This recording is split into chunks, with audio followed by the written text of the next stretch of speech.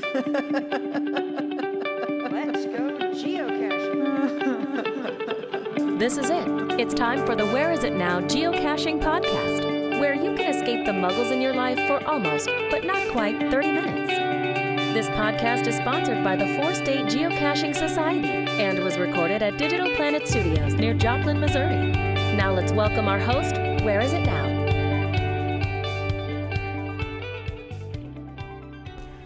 Well, welcome back. Here we are again at the Where Is It Now Geocaching podcast. This is episode number 26, and I lose track. I think it's season 3, episode 2. It doesn't matter. Episode number 26. Well, I'm glad you guys could stop in to listen. It's going to be a short one today because I'm just going to talk about 3 things and fairly quickly. Number 1 is I scheduled an event 3 weeks ago for tonight.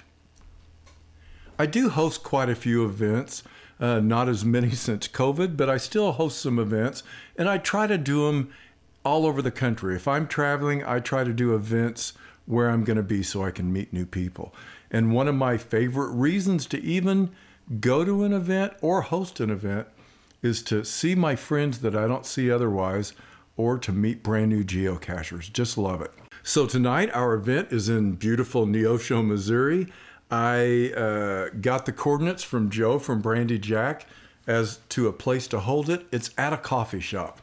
And the reason for the coffee shop is they had an outdoor seating area and an indoor. So whatever your comfort level is, whether you want to wear a mask, not wear a mask, be indoors or be outdoors, you'll have choices here. If you aren't doing events because of COVID, look for places that you can do them outdoors. I promise you, some people will come in 3 feet of snow and sit outdoors to go to an event.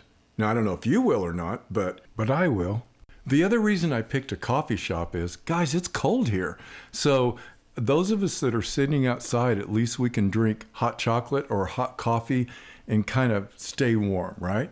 And it does have a restroom if you need to go in. But the real reason for this event wasn't just to see people, it was because I wanted to do a geocache. Now, I set a goal maybe 2 or 3 weeks ago, and the goal was I wanted to get to 6,000 caches quick, like soon, and I was at 5,600 or 5,700. And then I wanted to get to 7,000 before the year was over. Well, that's a big goal for me because I've been getting substantially less than 1,000 every year, except for the first year where I got 1,100. This many years into it, I'm going for my biggest year ever, and for no reason other than I just feel like it. I want to do it, so I love goals. And so one of the ways to get geocaches is to host events. It counts as a find. So I am going to get a find, but that's not even the reason. The reason I did it is because there's a night cache in Neosho, actually 2 of them, and I want to get them. And I thought, I don't want to go by myself. I'd like to have a few friends. And so I created an event at this coffee shop that starts really early. Now, I'm recording this in winter, and it's getting dark by 6 or a little after. So this event starts at 5:30, lasts 45 minutes, and goes till 6:15. That way everybody can have time to get there, drink some coffee, go to the restroom, and then for those that are interested, which is everyone, we're going to hop into cars and we're going to go over to the park and start Brandy Jack's or one of Brandy Jack's night caches. Now, I've done Brandy Jack's night caches before, and thank goodness they're not evil. But the point is, we're just going to go as a small team and walk this night cache. Have you done a night cache before? They're super, super fun. So here's how it works.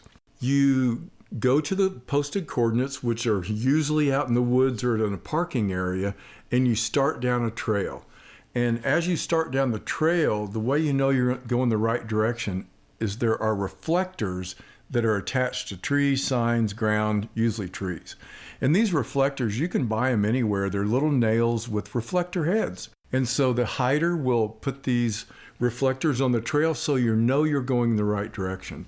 Usually, if they're maintained or if they're done right, when you come to a fork in the road, just a little ways down one of the forks are more reflectors so you know you didn't make a wrong turn. Now, man, I have been on some of these that are not maintained or not created well, where you can walk 20 minutes in the woods in the dark and not know if you went the right direction or not. But I believe that Joe will have it all set up great. So we're going to follow these trails, and then you keep doing that, taking turns whichever way he wants to lead you, sometimes in circles, until you get to a spot that has a whole lot of reflectors, usually designating that you are at the cache. Now, why is it called a night cache? Well, because there's reflectors, you need a flashlight, and usually you can't find these in the daytime. And even if you can, guys, don't. It wouldn't be near as fun. So that's what we're going to do tonight. We're going to go to an event. We're going to do at least one night cache, and there's 2 down there I haven't done that we may do, and just get a chance to see friends. I guess if I were going to ask you guys something in the podcast, have you hosted an event before? It's really super easy. There's all kinds of events you can host, and little get-togethers, even during COVID, if we can be safe, are just a lot of fun. And people need something to do. I know I do. If you haven't hosted an event before, consider it. Get with another friend that hasn't hosted one either, and you two can learn together, right? And then the other thing I was going to ask, are you getting out and finding different types of caches? Now, I tend to go for traditionals because they're fast and easy. Even if it's not like a pill bottle or a magnet, it's still usually pretty easy. Easier than a multi, easier than an earth cache. There's so many other types of caches that if you're like me, you may look at a map and say, I found all the traditionals, but look at all these multis, mysteries, letterboxes, night caches, challenge caches. You know, there's all these things to do that maybe we haven't done yet. So I guess what I'm going to say is, why don't you consider doing an event, and then consider placing some new types of caches around this event area, whether it's day or night, and give some people some other things to do. The 3 things we touched on at least are goals. I have goals set for geocaching just like I do everything in life. Do you have goals? For instance, is there a certain number you'd like to reach in a certain amount of time? Or would you like to learn how to do puzzle caches better?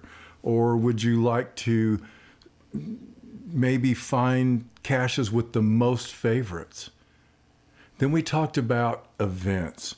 The possibility of, why don't you guys hold events? If everybody would hold an event every so often, geocaching would certainly be a lot more fun.